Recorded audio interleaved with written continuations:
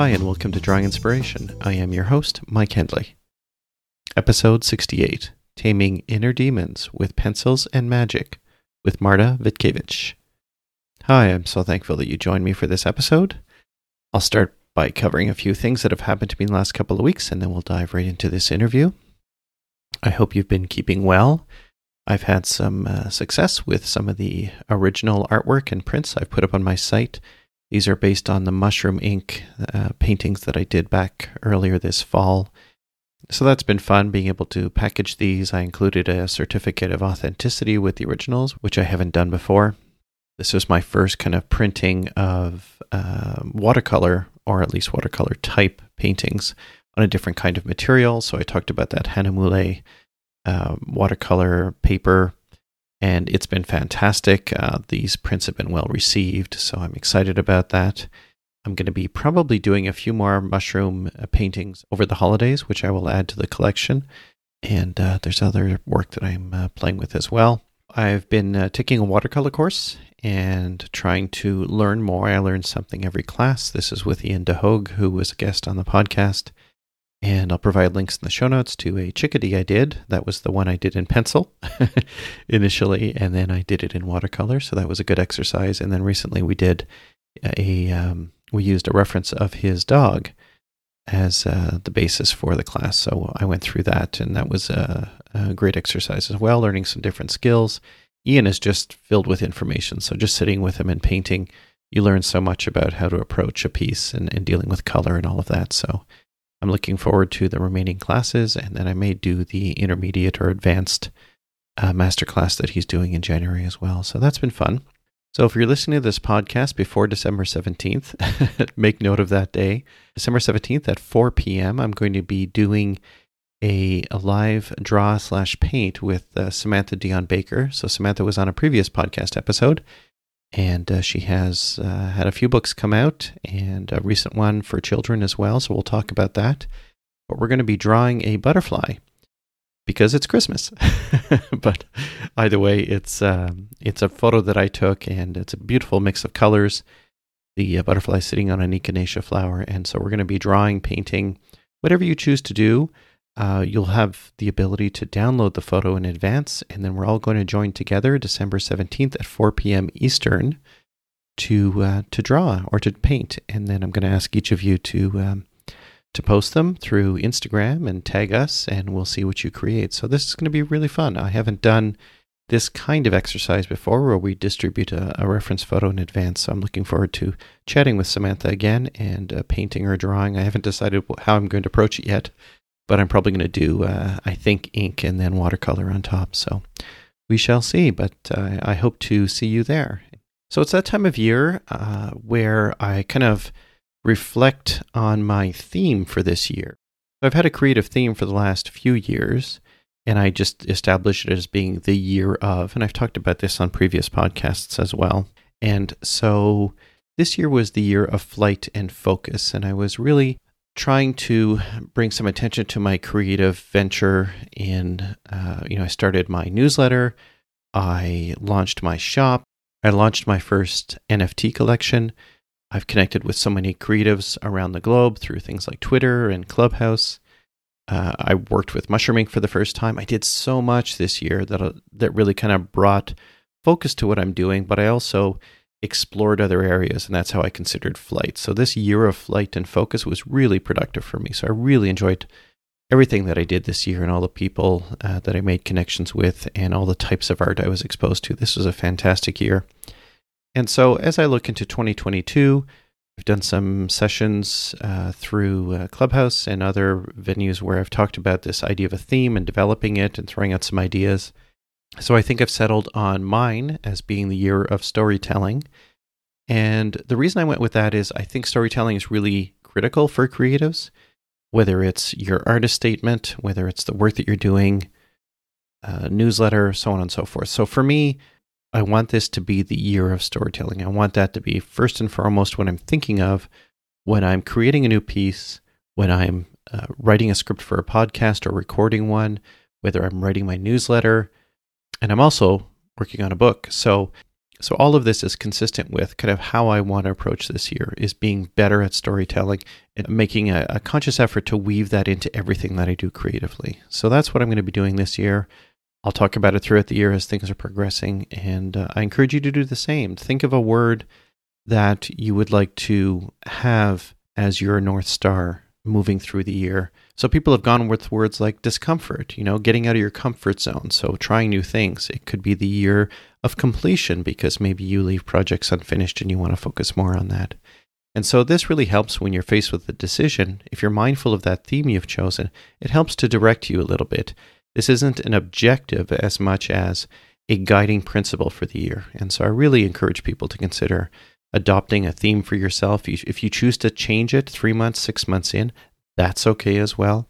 Or if you decide to add a sub-theme, maybe you have something specific about the first 3 or 4 months of the year and you want to have a sub-theme around that, then absolutely do the same. But it's a way to look at the year in a more positive light.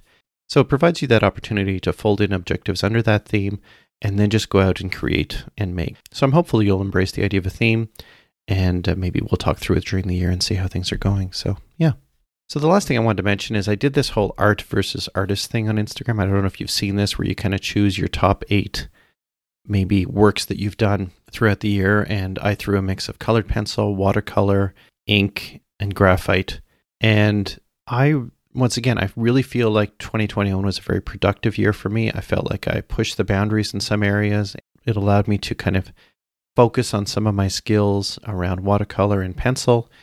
And so it's been really great for me. But what I noticed after I pushed out that art versus artist picture of me, because I don't tend to share pictures of me and my artwork, is what's behind all that? Well, it's things like anxiety and imposter syndrome and the lack of inspiration and the fear of missing out and the lack of time and depression and indecision. All this, I call it a supporting cast, is constantly kind of working with me, sometimes against me. I try to convince them to work with me, but I think showcasing your work, people tend not to realize that there was a lot of effort and a lot of struggle in behind that. And I think we need to acknowledge that exists. I think we need to embrace the negative and the positive, because that's what makes us who we are. I just want to highlight to people that even though you may feel that you're not as productive as you wanted to be, you were productive and you were able to achieve things. And it may not have been creating the pieces you've wanted, but you've been able to explore or connect with artists, or you've been able to do other things with your time. And you need to take that as it is and understand for next year, how would you do things differently, or how would you do things the same, but maybe bigger? I think we need to look positively on ourselves as creatives and not be so hard on ourselves and what we do, and maybe reaching out to people and leaning on other artists and creatives as well when you're running into those challenges. And, finding those people that you can confide in, because they're there for you. It's a matter of just reaching out to them. And that can be really hard, I know. But I think that we're going to really have a great year in 2022. And I'm hopeful that you'll do the same. Lastly, I just wanted to say, take care of yourself over the holidays. Take some time to spend it with friends and family. Don't leave the creativity behind. So if you can sneak a chance to do a sketch or a painting, please do that. The podcast will continue. The next episode will be dropping on December 27th, so I'm not taking a break this year. So I encourage you to come back and listen to that between the holidays, maybe sitting down in front of a fire with some cozy socks on and spin up the podcast. I would appreciate you tuning in. Before we get started with the interview, I wanted to mention that Marta and I talk about her challenges with eating disorders like anorexia and bulimia. While we don't mention kind of specific resources, if you or someone you know is struggling with eating disorders, please reach out and seek the help and support you need. Now, onto the interview. I've been following my guest for over a year now, and her work continues to amaze me. She is able to expose a world of magic and fantasy with just her pencil and paper, using soft marks and textures. She has also devoted much of her time to sharing her story through her newsletter, blog, and Instagram. Storytelling is strong with her as she continues to challenge herself as an artist and a person. Her story will inspire you to show up each day, push your comfort zone, and embrace your creativity. To talk about her creative journey, I welcome to the Drawing Inspiration podcast, Marta Witkiewicz. Hi, Marta. How are you today? Hi, Mike. Thank you so much for inviting me. I'm really, really honored and nervous too. That's okay. We talked earlier, I've had quite a few guests where this has been their first podcast. And I thank you for choosing mine to be your first one to be on, because I'm sure you're going to be on many as your career expands. I've been sitting on the sidelines watching your beautiful work. And as a pencil artist, I aspire to be as good as you. And I look at your work and it blows me away. It's funny because I'm not intimidated by it as much as longing to be that good. It's really crazy for me to hear that. I feel like I'm only just beginning, and I feel during this year a lot like imposter, Mm-hmm.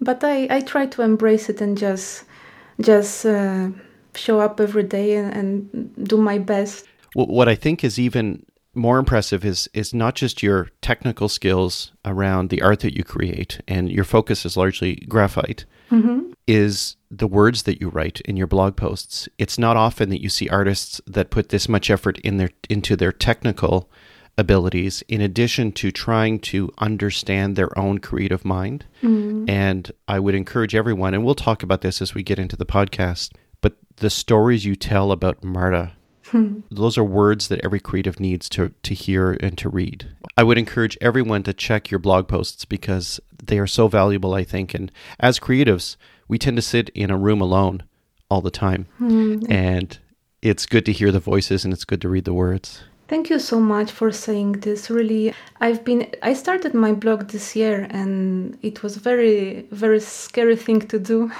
I've been writing just for myself since I remember. Maybe I was 11 or even 10 when I started to write in my journals.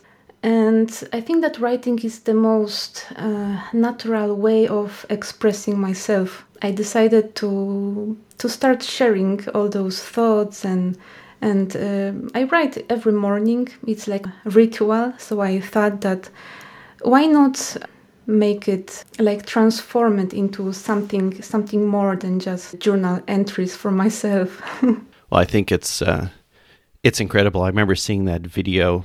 I don't know if it was the first video you did. You did a video this year where you talked about everything that you're trying to do, and I could see in the video that you were pushing beyond your comfort zone, and I love it when artists do that. It was my first video. In general, this year was a lot about first times. I always like to understand where artists came from, and then we can talk about where you are now, and then I really want to understand how you create from a technical standpoint. Looking back as a child, were you always the creative kid?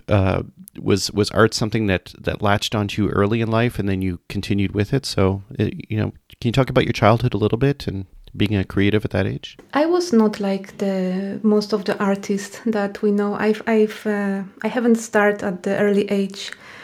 It's something that I took up much later in life. I've been growing up in the countryside.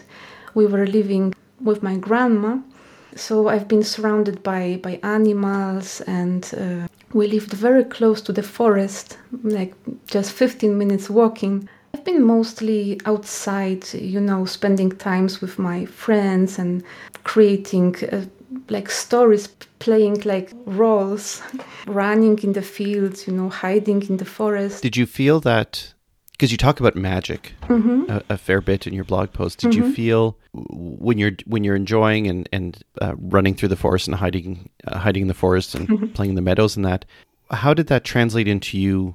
Did you take that on as drawing later on? Or did you start drawing at that point and putting your ideas down as stories? Or the way I was growing up for sure influenced very much the kind of art that I'm doing right now. It felt like living in those magical realms, becoming those characters. It was mostly happening in my head. I didn't put those stories on the paper. So you weren't drawing at this point. You were just building up almost like an inventory of stories and characters. Yes, more like absorbing everything around. I remember drawing only during the summers, when my cousin would come. Actually, my cousin is from Canada. Oh, really? Okay. I've been to Canada a few times, 4 times, I think. Oh, wow. And he was the one who loved to draw. And I remember that after a whole day of playing, running the forest and playing with animals, we would draw little comics about all those stories that we invented during the day. Yes, he was so much better than me. I remember. And how old would you have been at the time? 6, between 6 and 8, 9. Wow. Later we grow up and we went into different directions. When did art come to you? Was it through high school? Did you pursue it afterwards? At what point did you figure, wait a sec, this is important to me and I need to transition to that? I've been okay at art, with art at school. My surname Witkiewicz has like artistic roots. There was a very famous artist, painter and drawer and dramaturg, writer, Stanisław Witkiewicz. So, the teachers really liked that. and they always thought that Marta is, the artist one. But it was never my big passion. I was more into sports. I was very, very active. I was very tall. I think I was the tallest, literally, in my primary school. I was already 170 when I was like 12. So I was huge, yes. Since then, I grow really maybe 2 centimeters more, and that's it. So I was playing basketball, and I wanted to become a professional basketball player at some moment. Oh, wow. But, well, I must mention since the very beginning, I don't want to get dramatic or negative, but I feel like it's such a huge part of my story, and it made me who I am right now. Mm-hmm. When I was about 13, I fall into eating disorders, anorexia and bulimia, and problems with depression. So the sport was not an option anymore. Okay. And this was the moment when I turned into more of an internal world and more into the art. Oh, really? Yes. Really, this time is a little blurry for me. Like every time I try to recall or tell it as a story, it became chaotic. But art became like my safe harbor at that moment. It's special.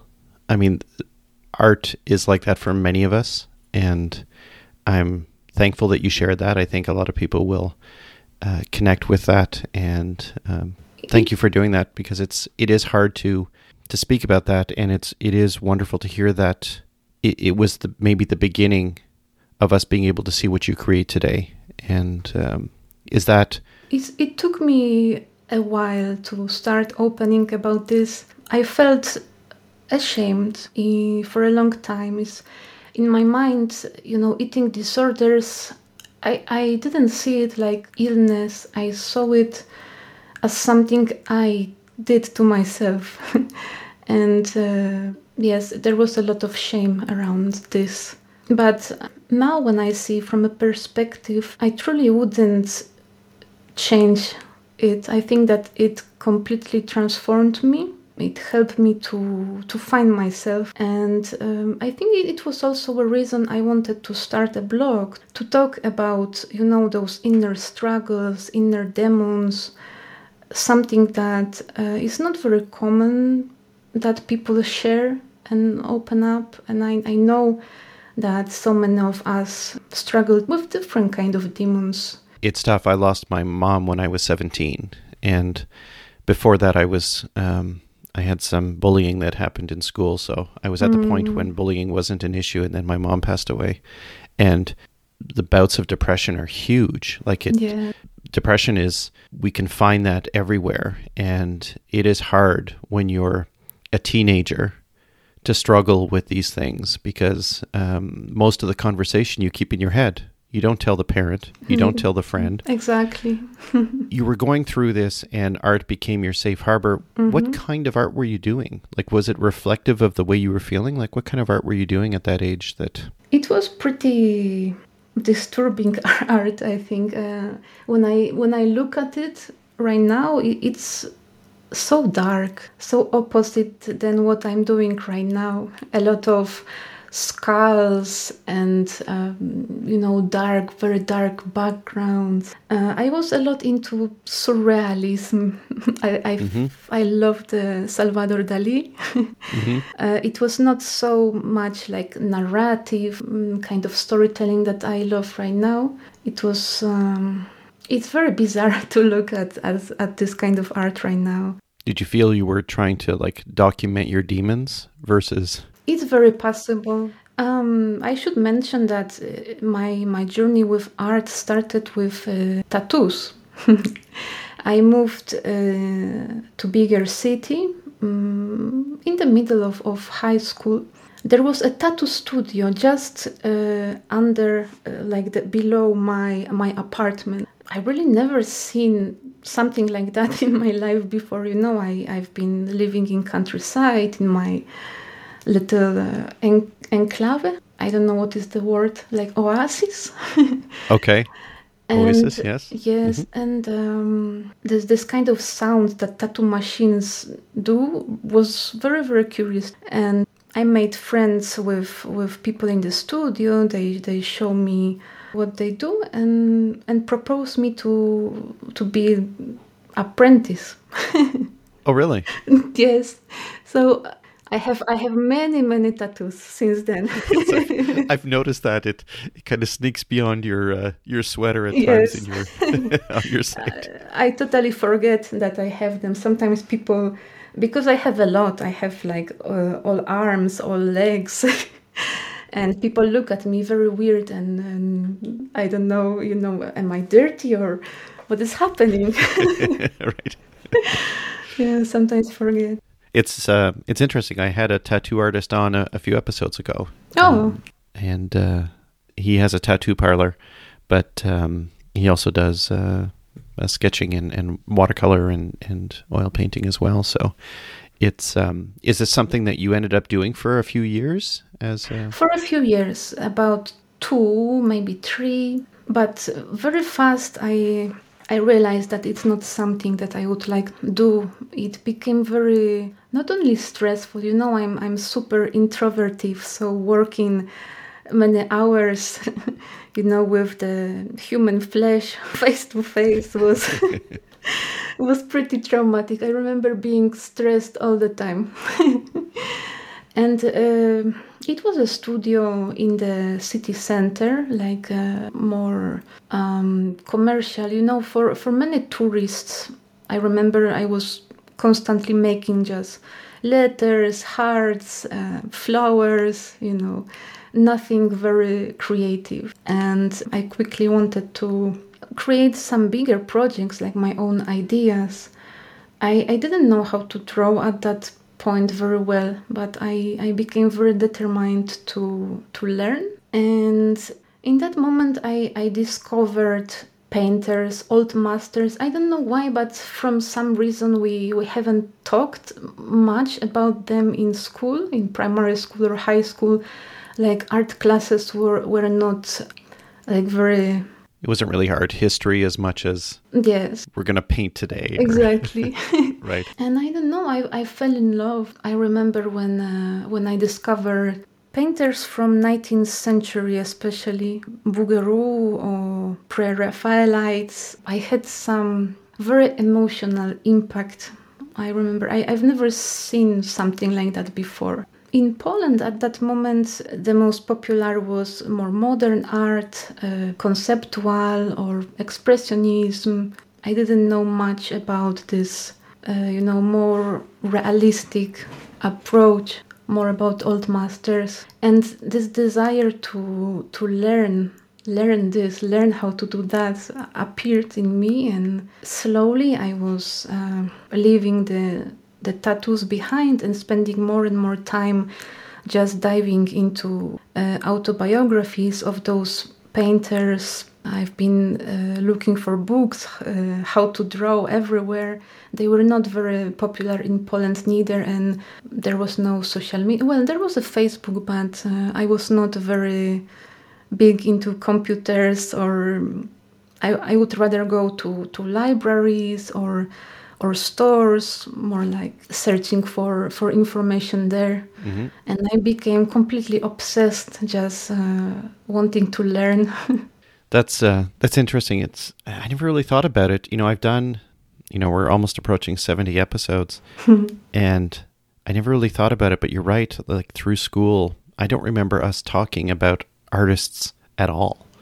Everything I learned, I think, was after school. Yes, exactly. Me the same. Yeah. Just a reminder to the listener that I will drop links to all the artists that you've mentioned and everything else that we talk about in the show notes, so that if people want to follow up and see what inspires Marta, I will link to all these artists and everything else in the show notes. But is there a point at which you decided that I'm not doing tattoos anymore, I'm going to draw and take this seriously, and you have some formal training that you've done in being a creative and being an artist? Do you want to talk about that transition?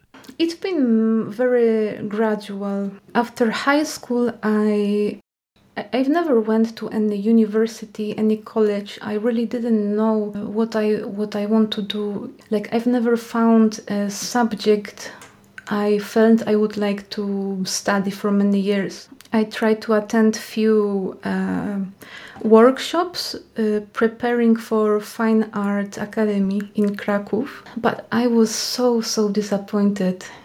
They don't teach, those kind of fundamentals I've been looking for. Everything was more conceptual, like teachers were asking to just draw what we feel, like the more conceptual and deformed the subjects are, the more happy they were.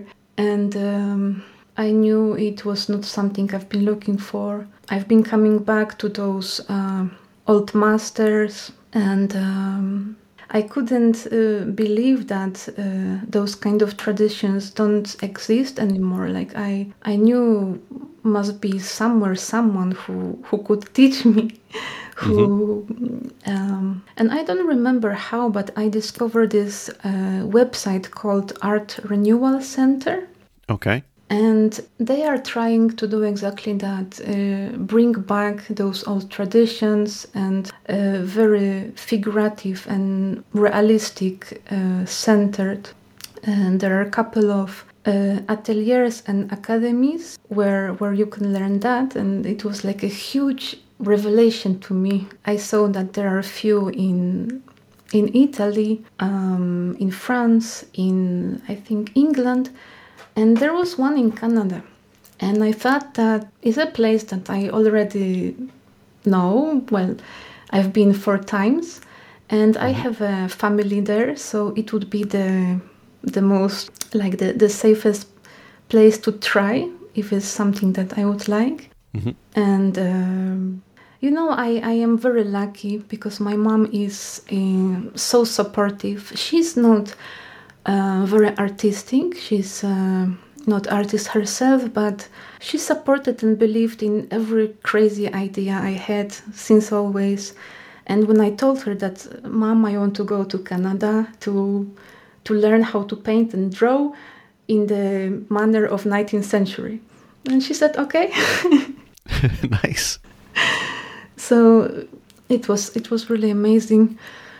I also think that for her was important that I find ways how to deal with my struggles and inner demons. In that moment in Poland, anorexia and bulimia were something very strange. Like no one knew how to help, how to approach it. I spent 6 months in one institution for those kind of teenagers with mental problems, and it was absolutely traumatic experience. Like to this day, I sometimes have nightmares, like little moments. She just, I think, was desperate to help me in any way she can. And maybe going out from country, just, taking a distance, trying different things, that was a good idea. I mean, it's powerful to hear that. I'm glad that your mom was there to help you find your why. Exactly. And that's impressive. Did you then move to Canada? 6 months. I went there on a tourist visa. And where was the school? Like, what city was it in? Toronto. So I went to, it was Academy of Realist Art. Okay. And there, for the first time, I was introduced to those classical approaches to drawing and painting. And so this was like a 6-month intensive school that you were in? Yes. That's awesome. So it was like 5 days a week, lots of classes. Exactly. Yeah. It was great because we had a code to the doors that we could go at any moment we wanted. 6 a.m., 3 a.m. in the night. Like, you could spend working on your projects all day if you want.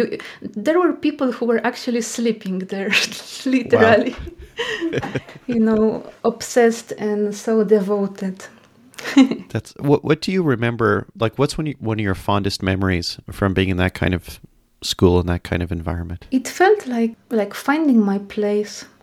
I think like people who understood me, who wanted the same, who were very devoted and passionate, and they had like amazing work ethic that really impressed me. They were like from other times. Like, I always consider myself that I don't belong to those times, those modern times. I feel like I have old soul.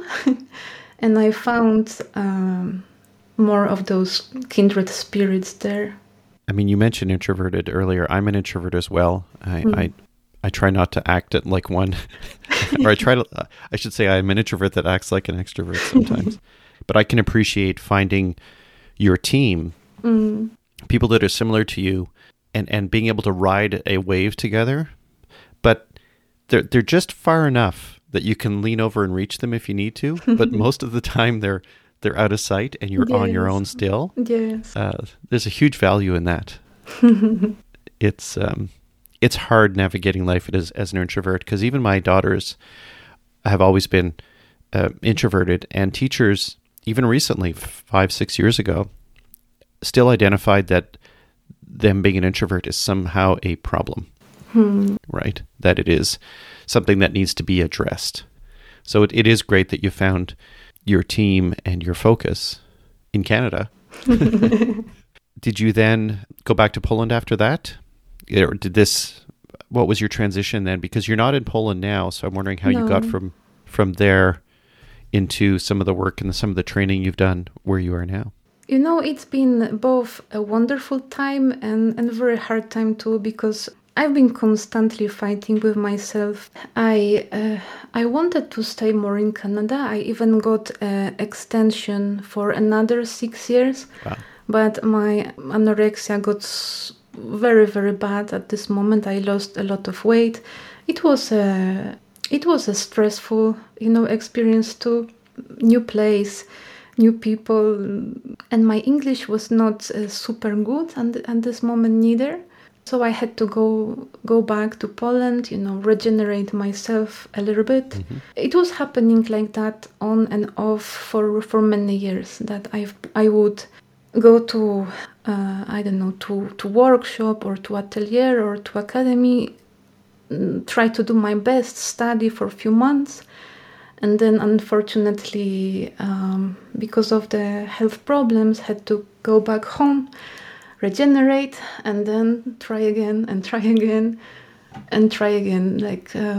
Well, I think that your perseverance is admirable, because I can't say that I understand anorexia or bulimia in a point that I can speak to it, but I can appreciate that, having those demons, those struggles in your head is not something you can just say, it's fixed now, because it does become part of your memory, right? It becomes something that maybe you lean on when times get tough, or especially if you're in a separate country or on a different continent. So I admire your perseverance. If you have to go back to Poland and regenerate a number of times, and and then you were able to go out and do this again. I think that's admirable that you've been able to do that. This dream of becoming an artist, I don't know, became such strong. It became my obsession. It was really, for many years, the only thing that was pushing me forward. I really didn't know exactly what I would like to do, what kind of artist I would like to be. I couldn't completely imagine it yet, but I knew that it will come. I knew that I need to build those fundamentals first. It became like a driving force. So you, at some point, it seems Spain has become a popular destination for you, because you went to Spain for some training, and you're in Spain now? Yes, I live in Madrid. Okay. So after Canada, well, the Academy of Realist Art was pretty expensive too. So it was one reason. I really, when I was a very little child, my mom created some kind of, I don't know how is it called, not like a fund. I don't know that. Oh, like an education fund? Education fund, exactly. That she was paying every month a little bit there. And in 20 years, it grew. And at some moment we decided that, maybe we can find a little cheaper option, because those kind of academies and ateliers really are, oof. Yes, very expensive. Yes. So through this website, Art Renewal Center, I've been looking for something closer to Poland and maybe cheaper. And I found a few ateliers in Spain and decided to try, go for it there. I've been 2 years in Barcelona, in Academy of Art Barcelona. And then I discovered Arantzazu Martinez. She's a absolutely wonderful painter from Madrid. When I saw her paintings, it reminded me of Bouguereau, and I had this same emotional impact, like when you see a piece of art and I don't know, you just want to cry. Mm-hmm. And for her, I decided to move to Madrid. She has a little atelier here, very affordable. And I've been there since 2018. So you're still in this school at this point? I'm on and off, because of the pandemic, right. And because of, I think that I start to feel that is a time for me to maybe move on and go for myself. It's been many years, since I started that journey. Mm-hmm. It feels like very extended and too long. Yes, it's true that I had many interruptions. I never could, completely devote myself, those 3-4 years to good training. And because of the health problems, it was always like few months break. And I think it's like that since 7-8 years. And I think that I'm a little tired. And right. I also feel like I got this and I can walk on my own right now. That's awesome. So right now with Atelier here in Madrid, I'm working sometimes with the model. I started to paint. I think I have 2 weeks more left, and for now I will stop and see what's the journey in front of me is next. I mean, I've been watching your journey and it's so impressive. And there was a piece that struck me recently where you posted an ear, an eye, and a nose that you did. Yes. First exercises that we did in Atelier Madrid, yes. Yeah, that was, and you said that you spent about 80 hours on each of them. That's incredible. I don't know if you ever saw this little reel I posted on Instagram about sharpening pencils. Yes. I draw with super long and sharp points. So imagine, just millimeter going with those pencils, and you cannot smudge. The rule is no smudging. It's always a bit of a trade-off because I see so many people that draw with tortillons, the blenders, and I try to avoid that myself. I've been guilty of doing that. I shouldn't say guilty because it's not a negative thing, but where you actually start to construct part of the piece with the blender tool because there's graphite left on it. But the thing that always frustrates me as I get deeper into it is when I go and try and work in that area, I've flattened the tooth on the paper. Yes, exactly. That is the risk. I seen many artists using those blenders very well, but I think it must be mindful, very specific, and not too much, just in certain areas. Yeah, I'm blown away that you didn't use a blender with that, that you were able to do it, because I've seen your pencils. There's a blog post you did with a photo of you, and you look like Wolverine with your with your pencils in your hand. You know, I've tried. I don't draw with wooden pencils. I tend to draw with mechanical pencils, and but I have drawn with. I'm not going to say tips like you've done, but that idea, and I think it's just wonderful. I mean, I've seen some of you know, your application of this stuff, and it's so delicate the way that you do it. I've tried to use mechanical pencils too a couple of times, but I don't know. It's just there is something about those wooden pencils that just feels like extension of my own arm. You know, they are like so light, and I love the smell of the wood. There is something like warm about that, something like romantic. I don't know. It's amazing to see your face light up when you talk about all of this, especially everything we've talked to up to this point. To see your face light up when you talk about pencils in your art, I think it's just wonderful. Yes, because you know the past and the stories. It's a little hard to talk. I always feel very chaotic. I would love to tell it in better, you know, more beautiful words and more in nice order, but it's always a little hard. The thing is, they're your words, no one else's, and you know, we're listening and we love hearing your words. So if it was anyone else's words, it wouldn't be the same story. So I appreciate you doing this. How would you describe your art style for those who haven't seen your work and maybe the first time they're hearing about you is listening to you on the podcast right now? How would you describe your work?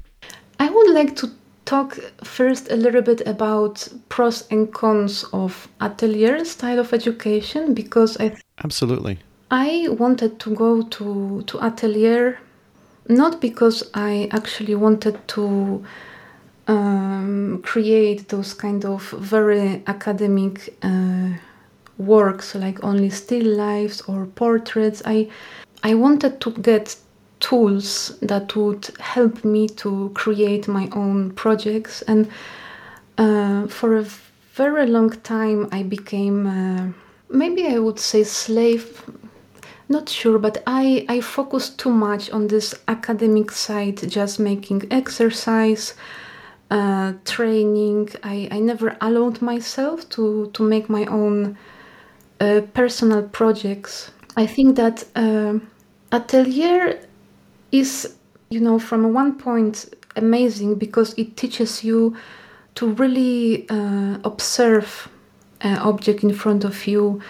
I think that it teaches me to really see, because looking at something is so different. You know, I just thought I knew how the eye looks like, but after spending those 80 hours trying to draw it, it's like, you know, so many things are happening there that you just don't see at the first glance. So it teaches you like the language maybe of art.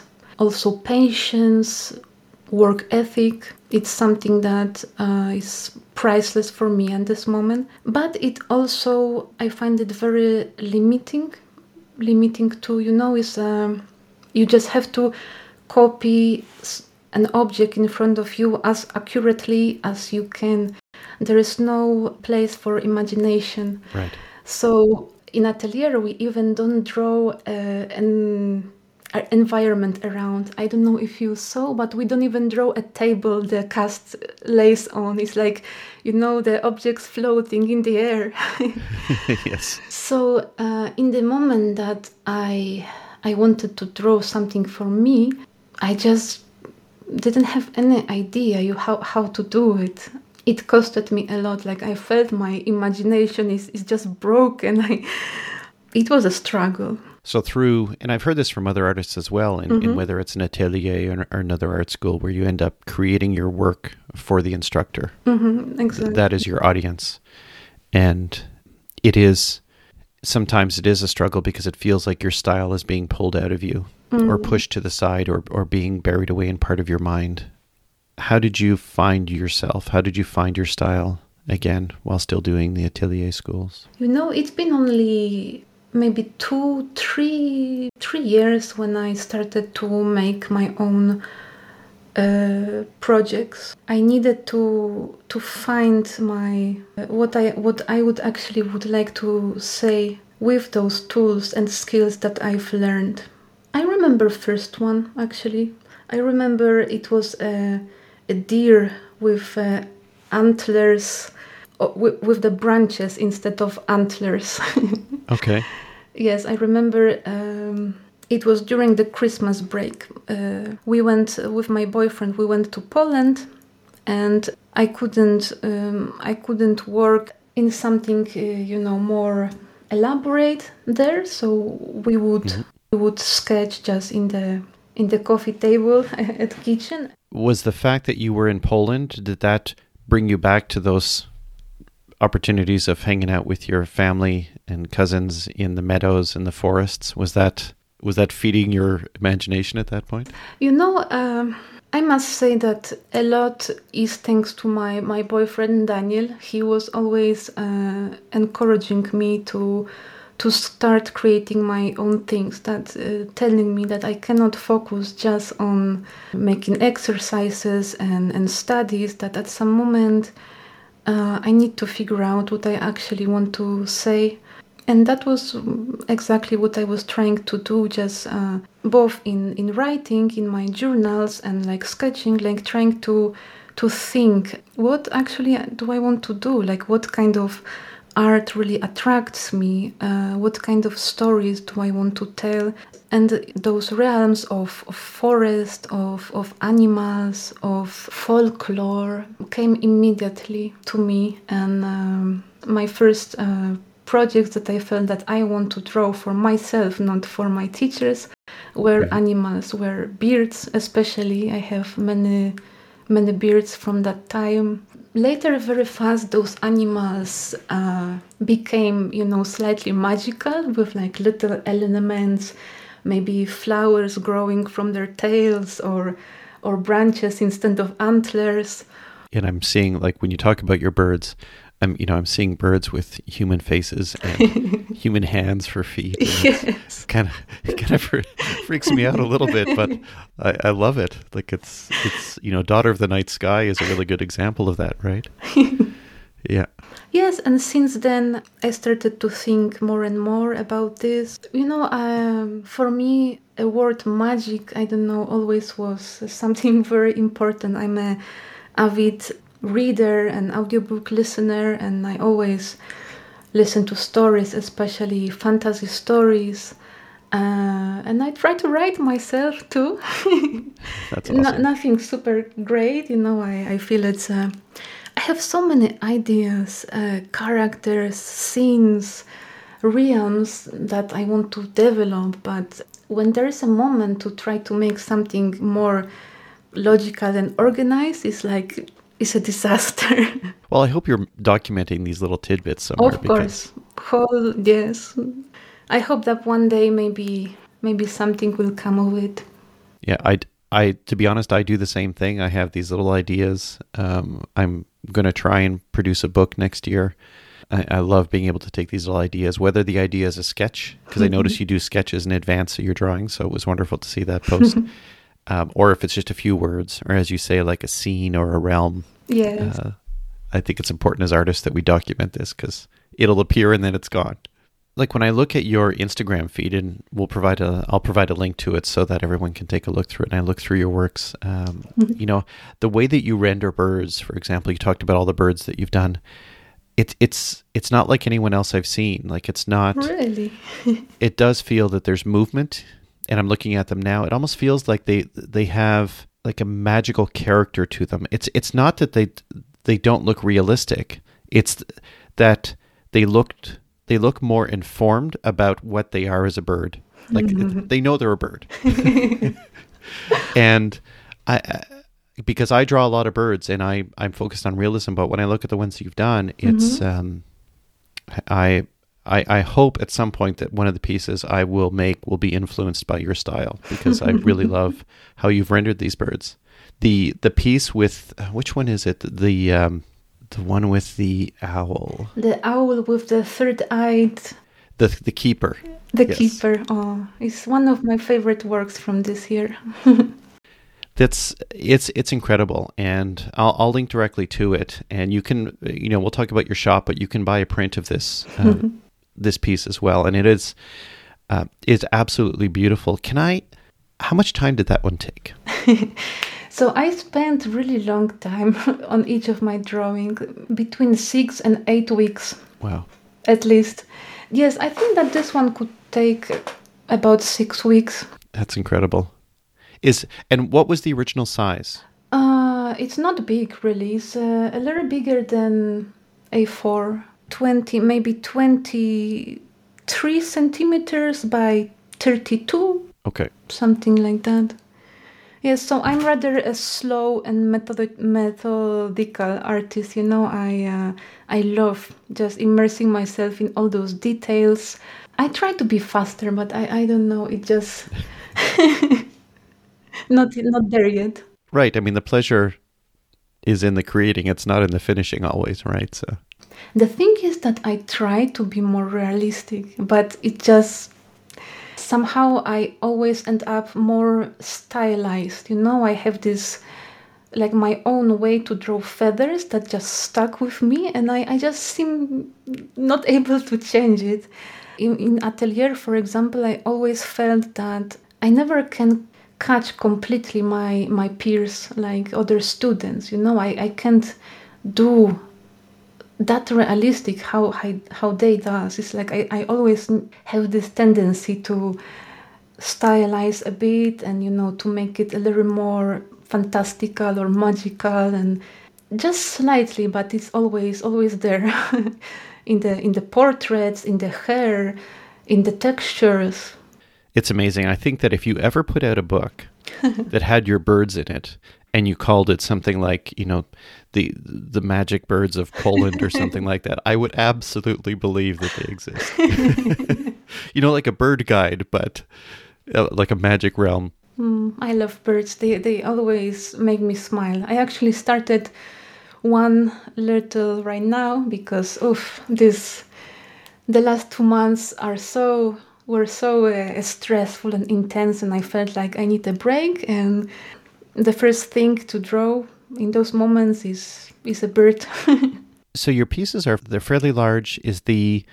Maybe we can start moving into kind of as another pencil artist, I'm curious about the paper. And Okay. we talked about the pencils a little bit, but what's your preferred paper for your pieces? And then I'll have other questions, but let's start with that. We talked about wooden pencils. I'm going to go back to that as well, but for the paper, is it a smooth paper? Like, what is your preferred drawing paper at this point? Yes, definitely the smoother side.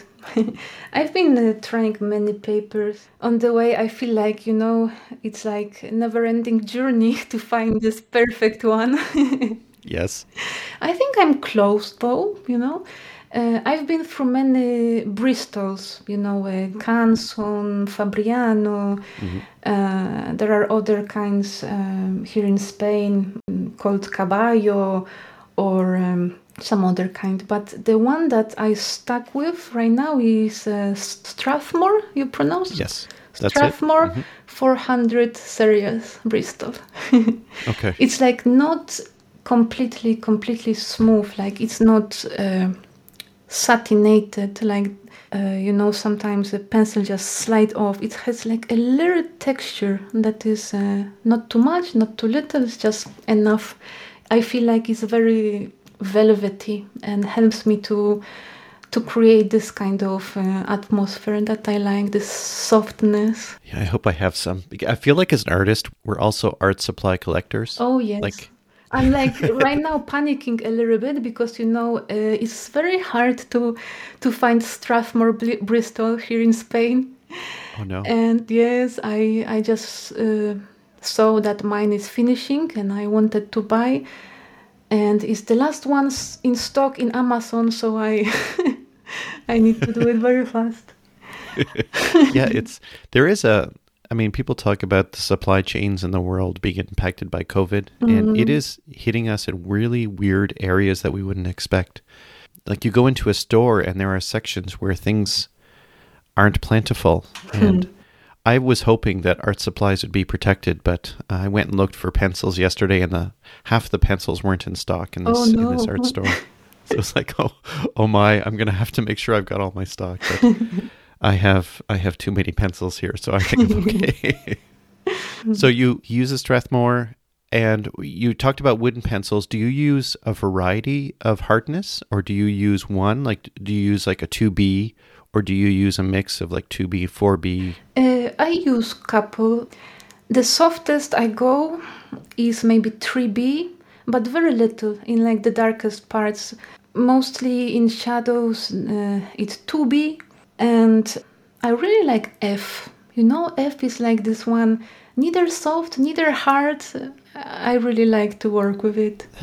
I've never heard anyone work with F before. I'm going to try that. Recommend it. Okay. I don't use many hard ones. Really, I think that F, maybe sometimes H, but I can achieve what I need with F. So it would be F, interesting, B, and 2B. Those are my three favorite ones. Awesome. And do you do a lot of drawing with like either a kneadable eraser or blue tack or like one of those mono erasers? Do you do that, or is it mostly that you're painting around those areas, or not painting? Drawing painting around. with a pencil, but are you drawing around those white areas, or do you lift a lot of graphite off as well? Mostly it's a drawing around, but I use this Mono Tambo Zero eraser. Yes. I like to sharpen it and even sand it, when I maybe want to pick up just a hairs or little feathers. But mostly for details, I don't over abuse erasing. Right.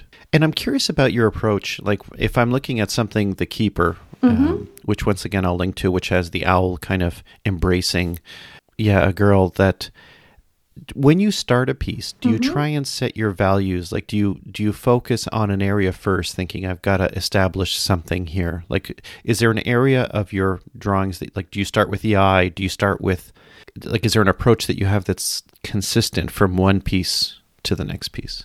I love to start with the face, with the eyes, the most important focal points.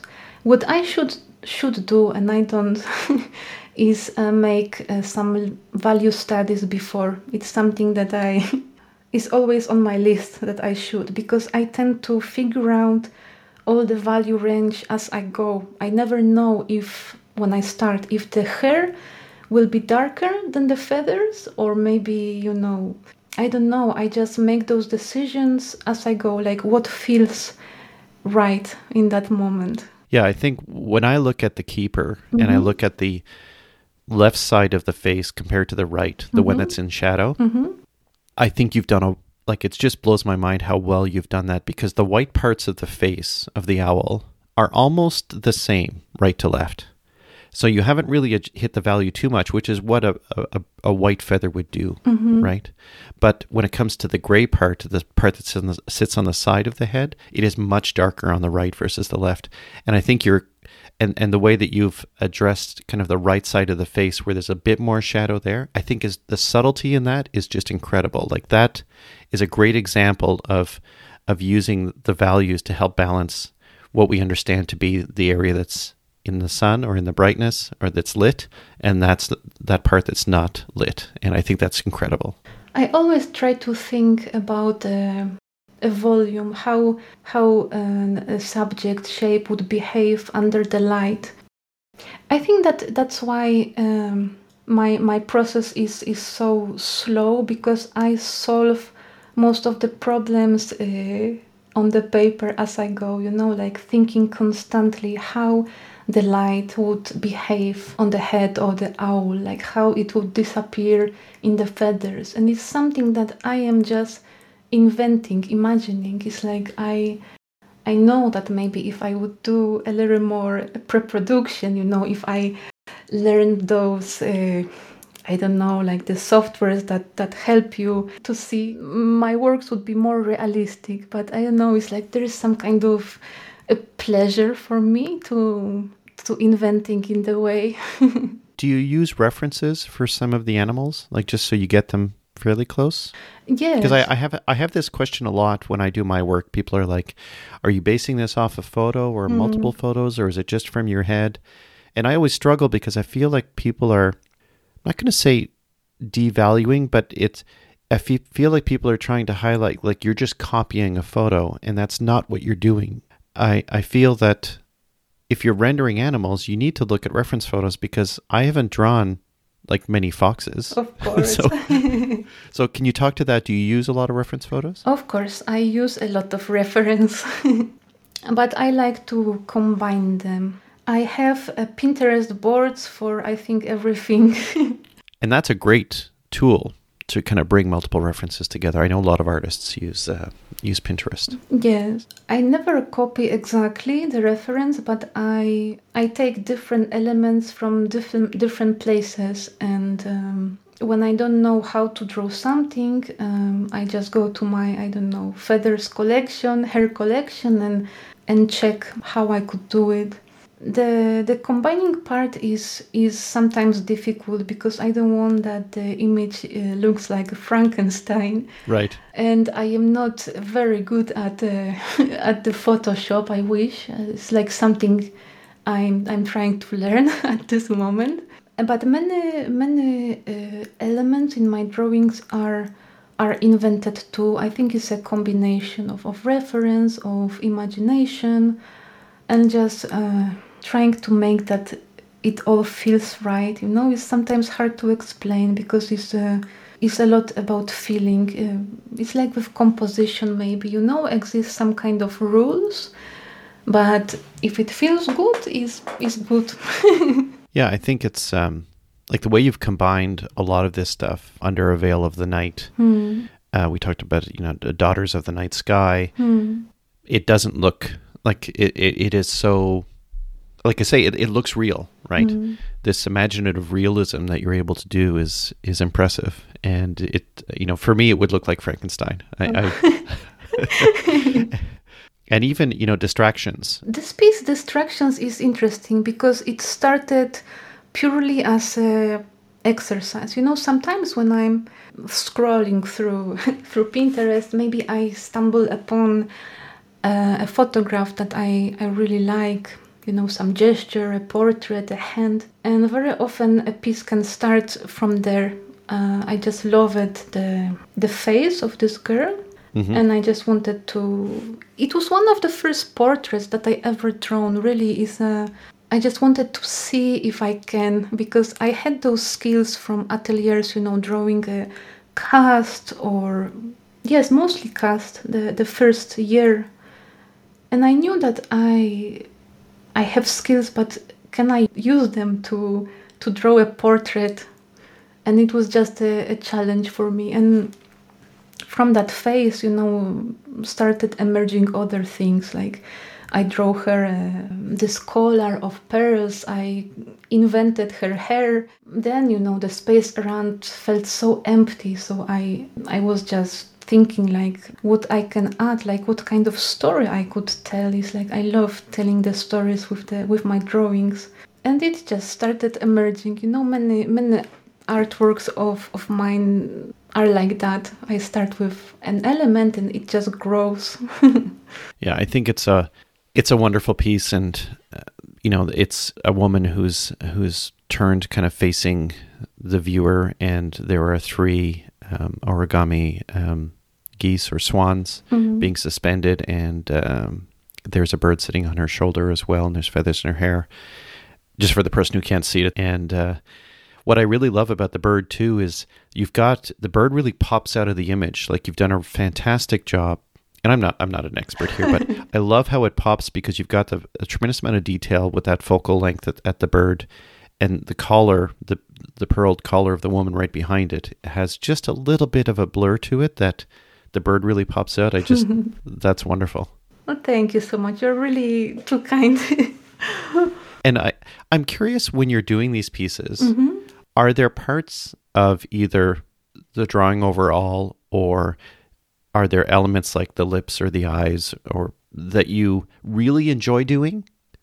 And there are parts that you know have to be there, but you're not a huge fan of doing it for whatever reason? That's the interesting question. No, to be honest, I enjoy every single part of it. It's just a different kind of journey. Is there a part that you enjoy doing more? Like, do you, in the sense that it stirs something in you, like drawing an eye? Like, for me, I love drawing eyes, because if I get the eyes down, I feel like then the drawing talks to me. Yes. Like, I know I'm doing okay. Drawing your eyes versus drawing the hands. Like, your hands are very expressive as well. You remind me of Miriam Tilson, who I've had on the podcast. They have this form to them that shows that they're dynamic. So do you look forward to the eyes, for example, versus doing the hands? Eyes, yes. Eyes, it's a little bit stressful too, because it's usually a first element I draw, so I really want to get them right. But yes, I enjoy drawing them very much, and I draw much more of them in comparison to hands, for example.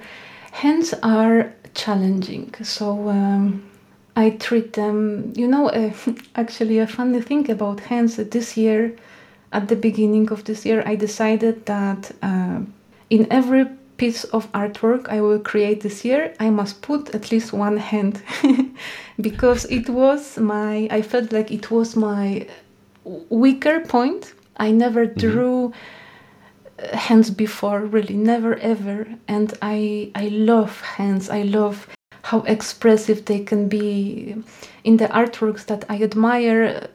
I really enjoy looking at hands, and I always see them in my works too, but it felt very uncomfortable and out of my comfort zone. So since then I drew more this year. Yeah, hands are hard. Yes. I haven't spent a whole lot of time on hands, and I get frustrated with it. I'm okay with eyes, I think, but not to the level that you are. But it's... I'm wondering, in all the pieces you've done, have you ever walked away from a piece? Have you started something, put, a few hours into it, and it's like, I can't do this one right now? Never. Awesome. Never, ever. I don't know why is that, but it's like, it would chase me, it would chase me if I didn't finish. Even if it would be a quote-unquote failure, it's like I would learn something, and I would feel at least I tried, and then with a piece I could walk away and start another one.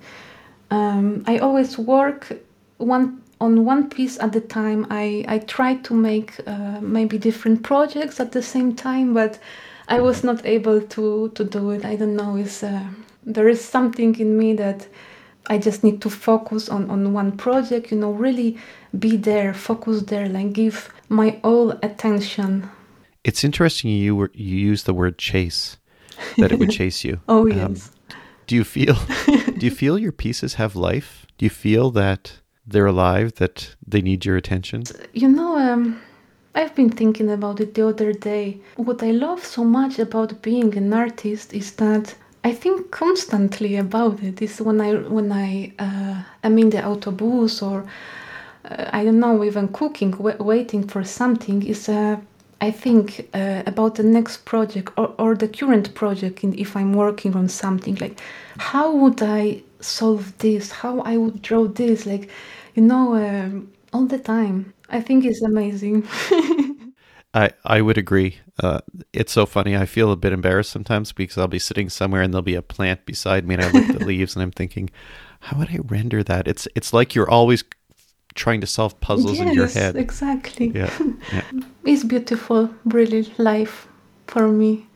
And I must say that I am so happy because I've been talking before about those problems with eating disorders, and since maybe three years, I could say that I am completely free from that, and really my head is full right now of amazing things, of stories, of solving, more of the artistic problems than the problems of inner demons that were like consuming everything. That brings me so much joy to hear that, because I know the struggles we face can really bring us down and distract us, and to hear someone who has success with that. And take so much life and joy, and really it's amazing what your own mind can do to you. It can either completely make you or break you. Well, and I think, through our conversation, this is not something, whatever issues you may have, demons you may have in your head, if you're listening as an artist or as a creative, the journey is not short and there is no quick fix necessarily. And the fact that you've persevered through all of this, I think it would be something creatives need to hear, is that you just need, and I think I'm not sure if we were recording at the time, but you just need to keep doing the next thing. You had talked about that idea as just showing up every day. Yes, do your best. Yes. It's not about being perfect, it's about just little steps every day. That's awesome. Have you ever played with charcoal? Yes, I've been forced to. So I guess that experience went well then. It was in Barcelona Academy. I found that each atelier academy has their own preferred tools for first year students. In Canada, it was this Conte charcoal. I don't know if it's charcoal. Yes. It's like compressed charcoal, I think. It's like pencil. I never, in Poland, it was not even possible to find something like that. So it was the first time. And then in Barcelona, it was a charcoal, Nitram charcoal. And I hated it. I really hated it. And we had to work on this very textured watercolor paper, that when you touch it's like scratches. Yes. Yeah. So it was also, I must admit, one of the reasons that I didn't want to continue there, and I was looking for other place. I'm very sorry.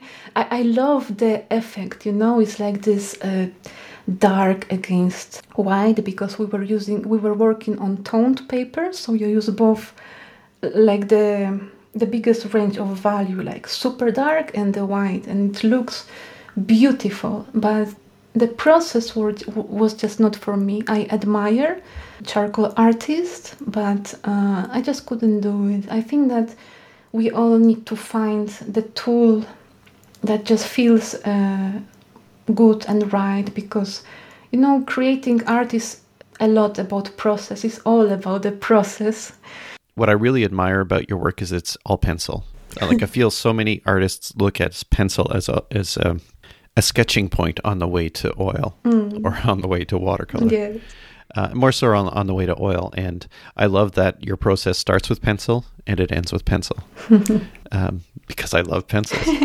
So as part of your training, you're working with at the atelier that you've been at, are you working with oils and other materials as well? In Madrid, we start with pencils, and then we transition to oils, yes. First black and white, and slowly adding more color. So do you have the same feelings about oils as you do for charcoal, or are you happier with oils? I'm much happier with oils. That's good. When I started this journey, really my goal was to learn oils. I never expected to fall in love so much and stay for so long with pencil. It's something that just happened. Well, that's a nice, as Bob Ross would say, that's a happy accident, right? That you're able to find your pencils. And I haven't painted much. I'm at the black and white stage right now. I enjoy it. I would like to learn more. It's not very comfortable yet. I don't feel like I control it. It's very still frustrating and unpredictable, but there is something magical in oils too, and I feel like I would like to learn more and see if I could add more color to my works. I'm like open for exploration. Have you ever explored digital work? Like drawing with an iPad or? No. Okay. I don't know. I have this huge resistance to digital media. I'm such a old school, old soul. I try really hard to learn basic navigation of Photoshop right now because I feel it's necessary. It's for my website, for my store, or editing prints. I really try to do my best, but somehow, my boyfriend is a designer. His profession. He works constantly with Photoshop, Illustrator, and he's trying to teach me. And I feel like my mind is just resisting, this knowledge. It's like bouncing off. It's like, nope. Thank you. Let's go back to traditional ways. Right.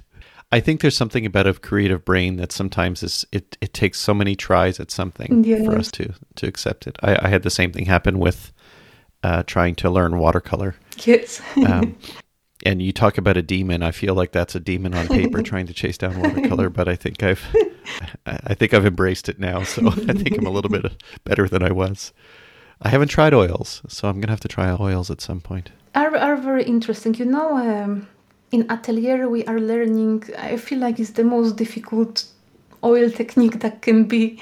We paint like alla prima, but not in expressive alla prima, like impressionistic. It's like you finish area as you go, like as perfect as you can, and you don't go back again to that place. We don't do glazing. We don't do nothing. It is what it is. So it's like scary, I work the same way with pencil. I finish area as I go, usually from, either from center expanding or from left to right.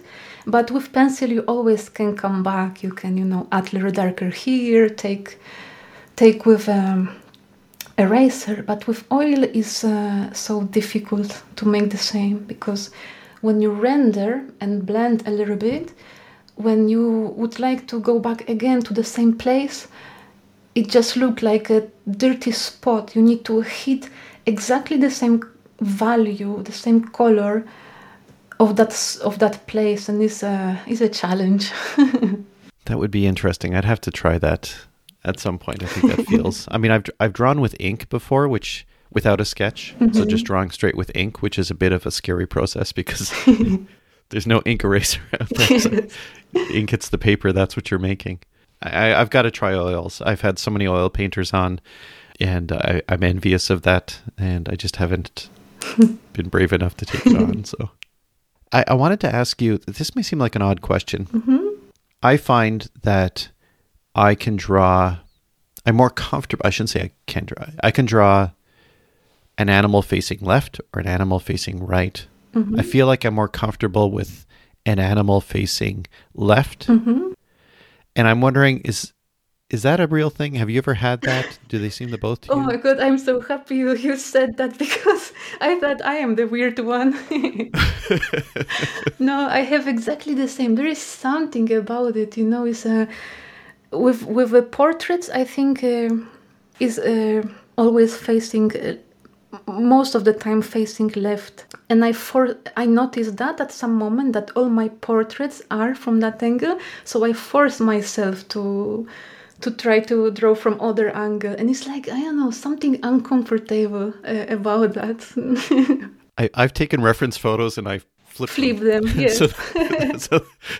so that I'm drawing them the right way. The same. Yeah, that's good. I'm so glad to hear that, because I thought I was crazy and that I thought I was being a bit weird because I kept doing that. And it's one of those things that once again, I worry that people will see the pattern and it's like, I've got to break it. Yes. So I've tried the other way around. And it turns out, but it doesn't feel right when I start. Yes, there is something strange. I wonder why. I don't know, maybe it's because we are like more accustomed to see a certain subject from that angle, and it's like it's like drawing something upside down just feels wrong. We are not accustomed to see. I don't know. So I want to talk a little bit about, we talked about your artwork and your tools and techniques, and once again I encourage everyone to check out your Instagram, and what I really want to focus on now is the blog posts that you've done. Mm-hmm.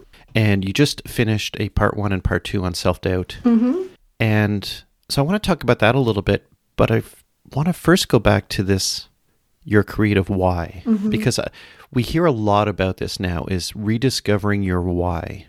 So Marta, I want to ask you, why do you do what you do? Why do you draw?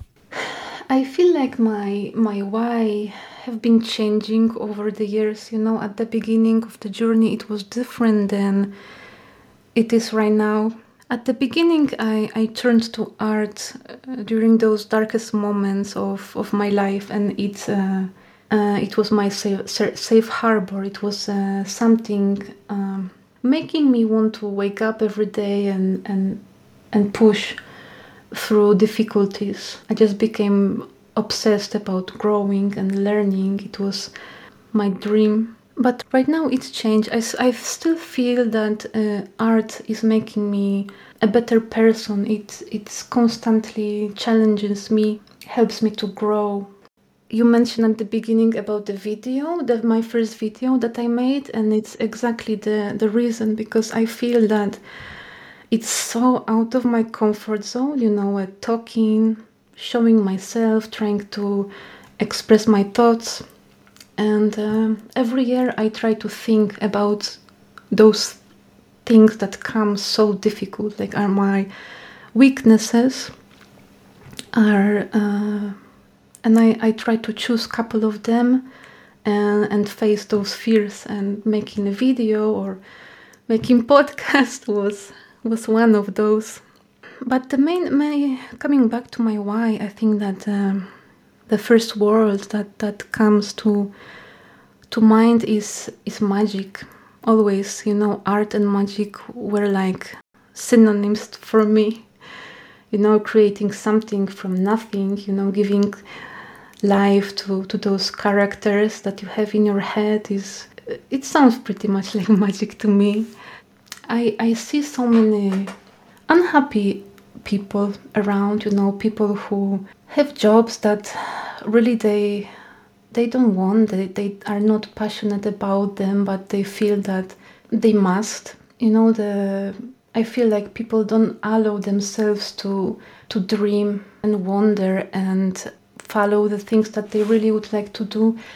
And my hope is to spread a little bit of that magic, around, make people dream, make people wonder, like give them a place where they could go to to make that, to rest, to dream, I think that by my artistic path, I would like to show that it's possible. It's possible to go a little bit against of the, common crowd and be creative, be playful, follow your dreams and make a good, fulfilling life out of this. It's like that's why I also made my blog. That's why I share many things on my social media. I try to show people this kind of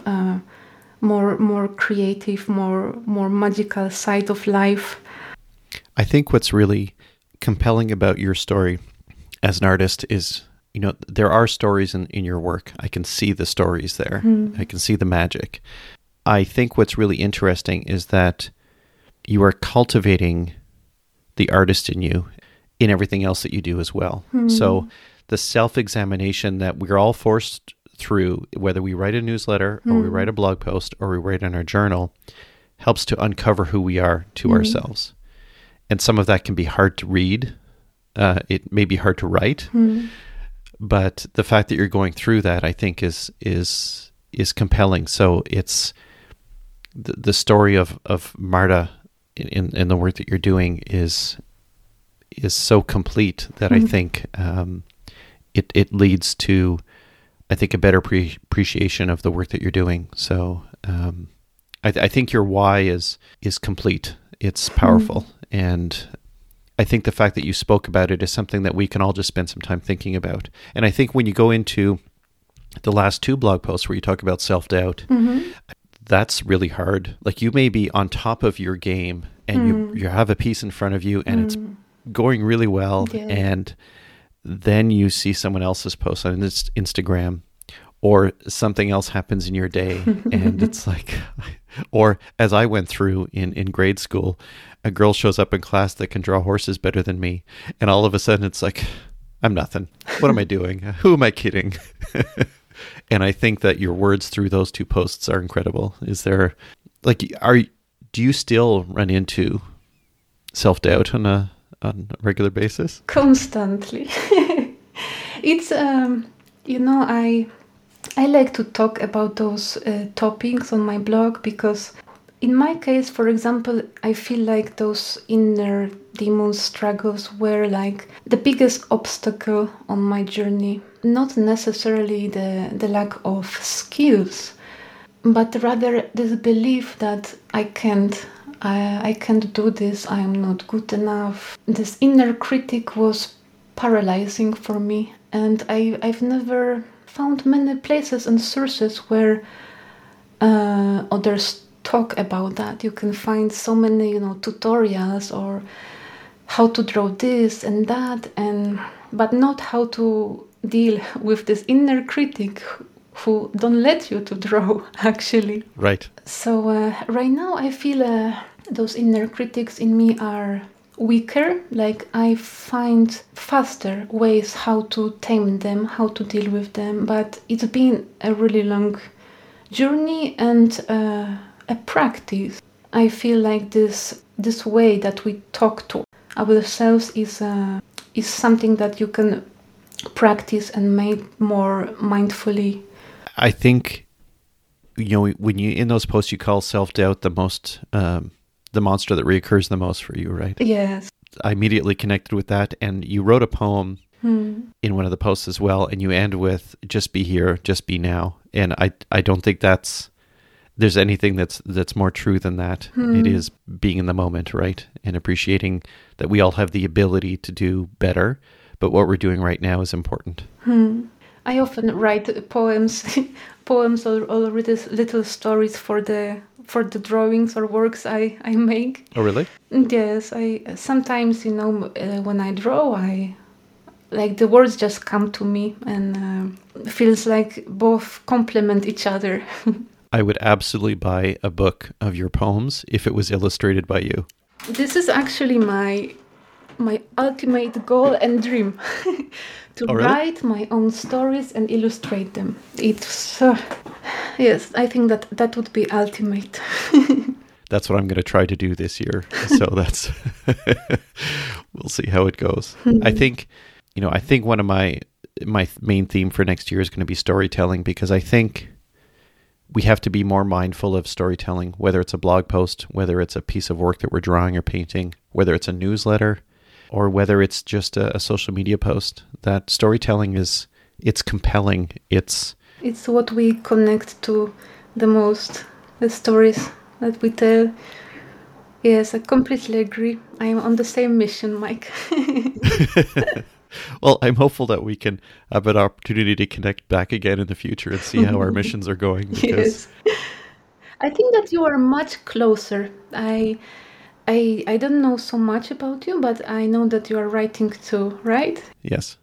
Yeah, I don't know if I feel closer, but I feel like I'm on I'm on a good path right now. Mm-hmm. I fully expect there to be really troublesome, distracting things coming up, but I feel like I'm more ready for them than I've been in the past. But who knows what's to come? And you are a self-taught writer, or you... Yeah, self-taught writer, self-taught artist. So my day job, which is programming, and my passion, which is art, are both things that I've taught myself. Mm. So I think being self-taught is powerful. Yeah. But I'm also, I mean, you've done a lot of that yourself, but you're also going to an atelier. So the earlier conversation we had about that experience was good to hear, because I've had so many artists on who are self-taught, and I've had some who have gone through the schooling process, and that was really interesting to hear. But I am exploring many different sources. It's like, for me, atelier is just one side. I'm watching many tutorials and YouTube videos, and always just try to take what I feel I need in the moment and try to construct my own curriculum. Is there something that you're looking forward to in 2022? Maybe in the next 3 months or in the next year? Do you have any thoughts about something that's that you want to share? Maybe a project that you want to work on, maybe something you want to try beyond illustrating and writing your own book? I've been invited by a gallery to make a feature show. So I have to prepare between 6 and 10 artworks for that show. Wow. And I think that it will be my main goal and challenge of next year, that I will consume most of my time. Will be a big project, and I want to make something special, like, thematic, or maybe develop some, story around it. I'm still not sure yet. But and where will this be? Next year, November opening. Okay, and is it in Spain, or is it somewhere else in the world? In Portland. Oh, really? Yes. I'm super nervous about it. I still can't believe it. I feel like such an imposter. But I try to take it with calm and just tell my own story. Like, every time a self-doubt appears, because appears often, I just try to tell to myself that those people invited me based on my own drawings, because they like it what I do, what Marta does. Mm-hmm. And that kind of calmed me a little bit. I will just try to show up every day and do my best, and that's it. That's awesome. I'm sure that's going to go really well. And it's going to be cool kind of between now and next November, seeing at least tidbits of this, depending on how much you post. But and I hope that you keep writing through this, because I think to hear your words through this journey, this next big thing for you, is going to be helpful for us. Yes. So whether you share it with us or not, I hope that you keep writing through it. No, definitely. I'm still not sure where my blog will go. It was a experiment of this year. I just knew I love writing. I knew I write every day for myself, so why not just share with people and see what kind of subject I can explore, and let's see how next year will go in terms of this too. So I'm curious, with the impact of your mother on your life, and your boyfriend and a few others, is there some advice you've received that you still keep going back to from anyone that you found valuable in your kind of creative, artistic endeavors? Is there some really good advice that you keep thinking, oh, yeah? Fail a lot, because failing means that you tried. Not failing is like not trying. This is something that my boyfriend Daniel always teach me and tell me, that making mistakes and failing is good. We don't have to be afraid of them. If you don't make mistakes, you don't learn, you don't grow. So it's such a shift for me from how I was thinking in the past. I've been so afraid to fail, to make mistake. I've been so harsh on myself. And right now, mistakes are becoming my friends, It's like they become lessons. Even now, before this interview, I have been talking with Daniel, and he said, if you fail, so what, and at least you tried, you step out of your comfort zone. And that's the most important. If this time will not work, will work a next one. I mean, it's a really good point. I think that, I don't know if it was Mark Twain, somebody said something like, some of my biggest failures I haven't actually done yet, or something like that. We have those failures in our head. Yes. When we take on a new project. It's part of what I miss most about being a kid, is that when you're a child, you don't evaluate things. Yeah. You just do it. Exactly. Right? You just try it until you break something. From bicycle, you pick it up and you keep going. Right. You don't think, well, I can't ride my bike today because I don't want to fall and scratch my knee because I have to wear something tomorrow that's going to expose my knees, yes. And I don't want to have scratches on them. You don't. It's that process isn't extended. It's like, I'm going to try the thing, and if I fall, maybe I'll do something else, or maybe I'll do it again. And I think it is having that childlike, living in the moment, just trying it.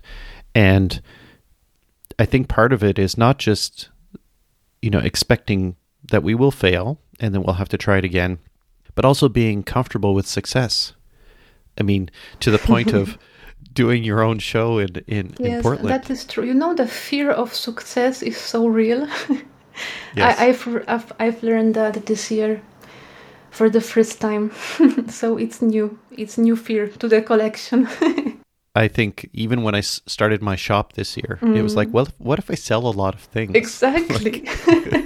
Yes, it's like this kind of new pressure appears. I've got invited by a few galleries this year for the very first time. And, joy and excitement very fast turned into anxiety.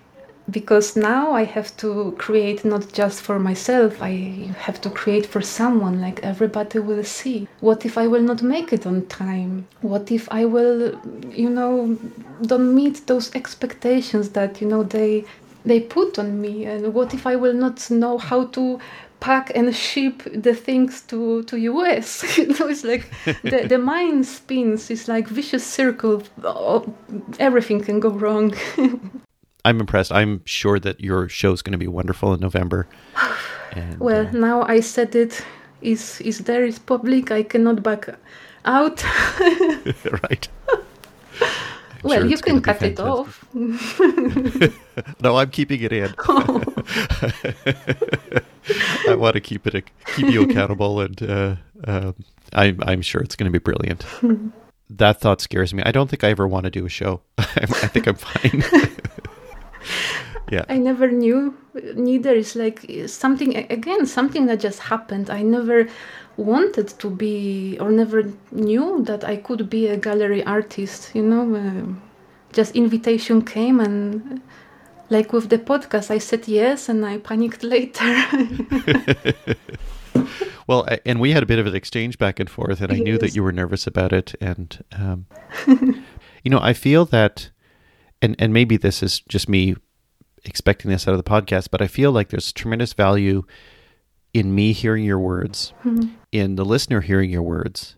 But I would hope there's also value in you talking about your work and talking about yourself, that when you finish this podcast, you're going to be like, okay, I did it, but I don't know what it sounds like. But then when you hear it, I think you're going to find that I'm hopeful that it brings value to you, at least in the short term. I'm not going to listen to it. Never. Well, maybe next year. No. I will give it, I will share it with some loved ones, and they can tell me if that was okay. It will be great. I have wonderful listeners. They're very engaged in all my guests, and I know people will love you in being able to hear your words and read your words and see your work. So it's going to be good. So I wanted to get to this point where I always ask for a little bit of homework, a little bit of engagement.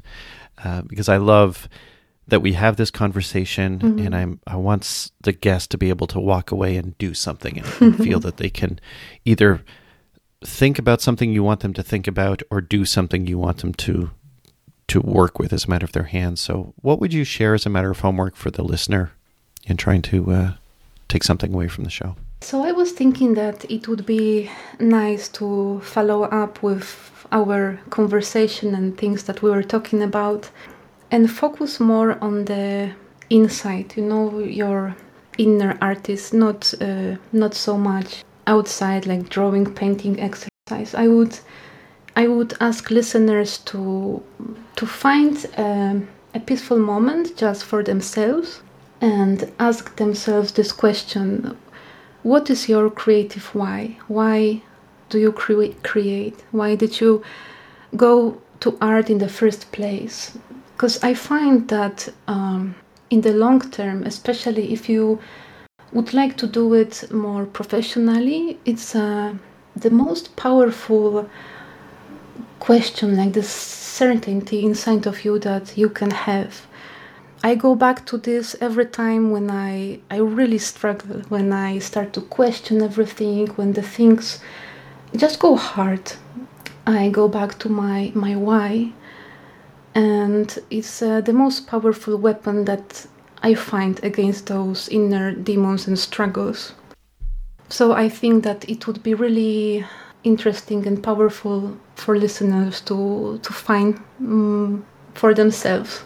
That's good. I think that's a really good exercise. And we talked earlier about, this is a really special time of year.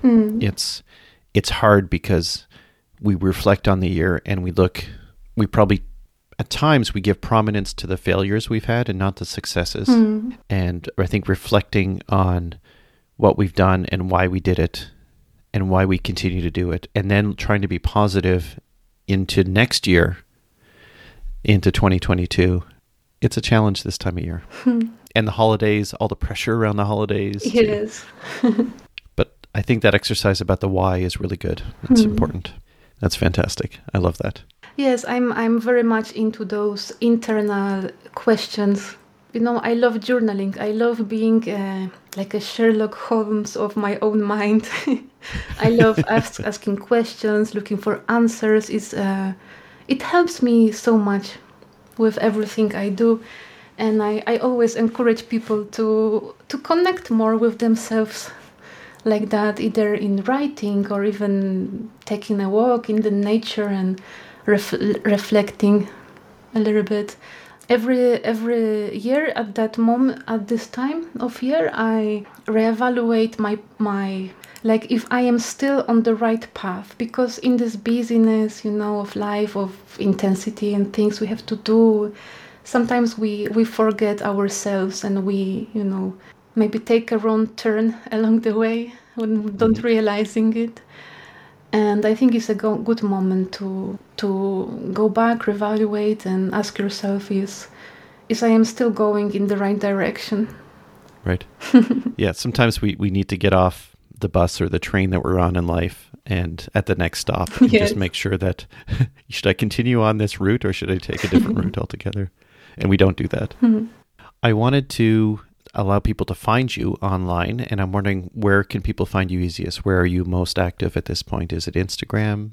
Yes, in terms of social media, the most active I'm on Instagram. I try to share regularly stories, the moments of my artistic path, post at least maybe once a week too. I also have Twitter and Facebook, but I just post there the same things that on Instagram. It's like repost, so I'm more engaged on Instagram. And then you've got a website where your blog is found and your shop as well. Yes, blog, newsletter. I try to send once a month a newsletter.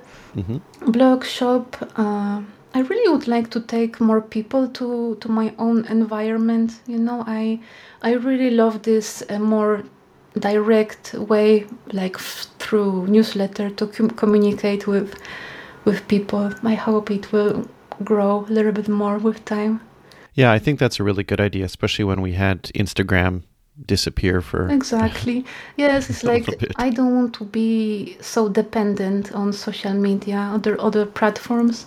Yeah, I agree. We need a bit more independence, and I think a newsletter is a brilliant approach because those people are interested in your story and your work. Yes, I started just this year, but as with everything and with my blog, I try to be very like open and just sharing my journey. It's like not super official. It's more like person to person, just talking. And I think it's, the whole thing about unfollowing is it plays in Instagram where you have, I mean, you get to a certain numbers and you don't really notice the people who've unfollowed you. But when you first start out a newsletter, at least I noticed that you get people subscribing. And then as soon as you put out a newsletter, you have people unsubscribe the next day. You may have one or two. That's all it takes. And it's like, what did I say to push you away? Happened to me too. Yes, with those lower numbers is... but I don't know, it doesn't affect me so much at this point.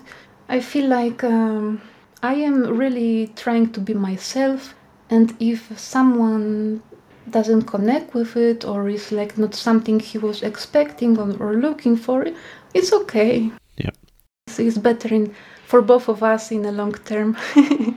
That's exactly the approach I've taken, and it's been hard. It's like, to say it is like, sure, it sounds great, yes. But to actually believe it is another thing. And I have found that approach has been great. Like being able to, if I had two people unsubscribe after the last newsletter, and it was like, you know what? I'm glad we parted ways because obviously what I had to say was of interest to them. Yes. And I want to make sure that I'm writing for the people that are genuinely interested in what you want to say. Exactly. That I'm not trying to cater to trying to bring these one or two people back who are just, they're on a different journey. They're looking for different things. Exactly. So and it doesn't mean that they don't like what you are doing. It's just not their thing, maybe. Right. They were expecting something else. It hit them. Yeah. Yes. Or sometimes, maybe you offer something by subscribing to newsletter. I, for example, give wallpapers of my artworks for the people who first subscribe, and maybe some people just wanted that, and that's it. What's your feeling with Instagram in that I think a lot of people judge someone's creative ability on the number of followers they may have? And how do you see Instagram specifically, because you use that a lot how do you see that fitting into your creative practice as an artist? So I am trying to use social media, Instagram, more like a tool that would help me to support my artistic career.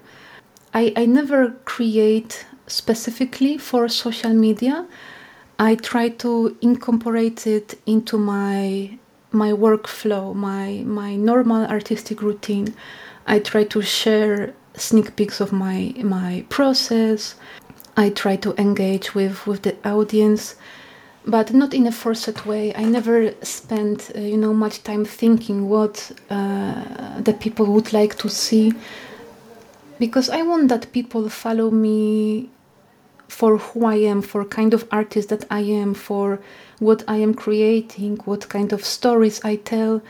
And I know that those kind of followers are more valuable also for me. I know that they will genuinely enjoy and support what I do.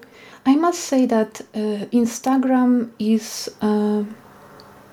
became pretty important on my artistic career, because right now it's the only place where people really can see what I do, where I can share my creations with the world. I hope that maybe someday we will find other ways and places, or maybe I will be able to bring more people to my own environment, my own website. But right now Instagram is a place where I find my own niche, and it was a place through which the gallery curators discovered me and invited me. So it really opened up many new opportunities and possibilities for me. But I really try to create a distance with it, like not be too obsessed about those numbers that you are talking about.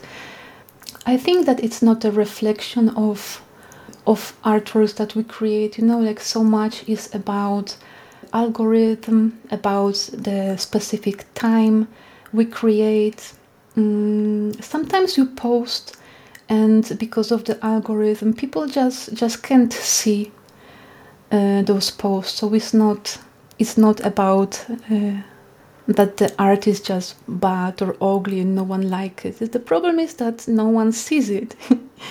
So we cannot, I think, get too crazy about that. I really just try to do what I do my best, post, and move on to what I was doing. And do you ever think about, I'm not going to post now because it's a bad time, or do you just post when you want to share? Like, with regard to the algorithm, that you know that if I post at this time, I'll get more likes versus this time. Do you think about that at all, or do you just post? I check my insights. Yes. Yes, and there is a specific window when I see that more people can see. So actually, I am trying to post in that range. Whatever I could do so more people see, I try to implement. It's hard because, you hear that using Reels and showing your face, this is Instagram, it's the same for TikTok, is supposed to generate more traffic, but it's hard to have that pressure on you when you're just trying to finish the drawing in front of you. Yes. For me, actually, the Reels and videos were like excuse to make another challenge and push myself from comfort zones, because I really am so determined to make art as my career, as my living.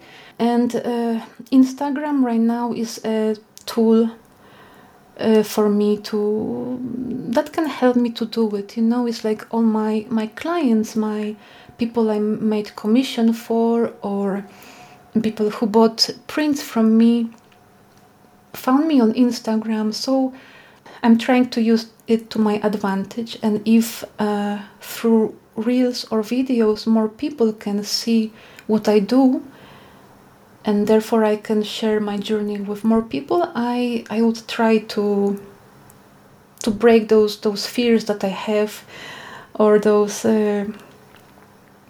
comfort zones, and make little reel here and there, or video, and it feels good. Feels good to be breaking that and pushing my limits. It's like win-win situation. Right. I mean, it gives us an opportunity to be creative about our creativity. Yes. So I think there needs to be value in, once again, the storytelling there, right? Yes. I wanted to say thank you, Marta, for making the time and for committing to do this. I know this was a first time for you, and I think you did a fantastic job. I think I'm going to buy a pizza and chocolate cake right now. That's awesome. I like your celebration. Oh yes, always sweet things, and it's perfect excuse. Everything is, to get the cake. That's awesome. So thank you so much. I think this has been very informative. It's been beautiful to hear your story. I think that I'm even more kind of enamored with your magic, the magic in how you create, the magic in the stories that you see behind your imagery. And I'm so anxious to see more of this over the next few years as well. And I'm glad also to hear that you are in a good place now with respect to the demons in your head, and that you've had some success in kind of managing all that for the last 3 years. And we're excited to have you here, be creating for us, and no matter what, we're going to be there for you, I think, as admirers of your work. So thank you so much for spending time on the podcast with me. No, thank you so much for all those kind words, and for inviting me and seeing this value and potential in my works. It really means so much. It makes my journey, more magical. Well, thank you so much, and I look forward to to, in some ways, being able to observe your show coming up next November in 2022. So, just reminding you that you've committed to do that on the podcast. So. No, it will be good. I like to focus on one big project at the time. I try to not take too much, so I prefer to make less, but good, and take the time. Thank you so much. That's fantastic. Well, thank you, Marta. Take care of yourself and be safe. You too. Bye-bye. Bye. Show notes, including links to everything Marta and I spoke about, can be found at drawinginspiration.fm/68. If you enjoyed the show, please subscribe, share, and review wherever you listen to podcasts. This will surface the podcast for others to enjoy. Thank you so much for joining us this week. Be kind to yourself and each other, and keep drawing. Theme music for this podcast is Acid Jazz, provided by Kevin MacLeod.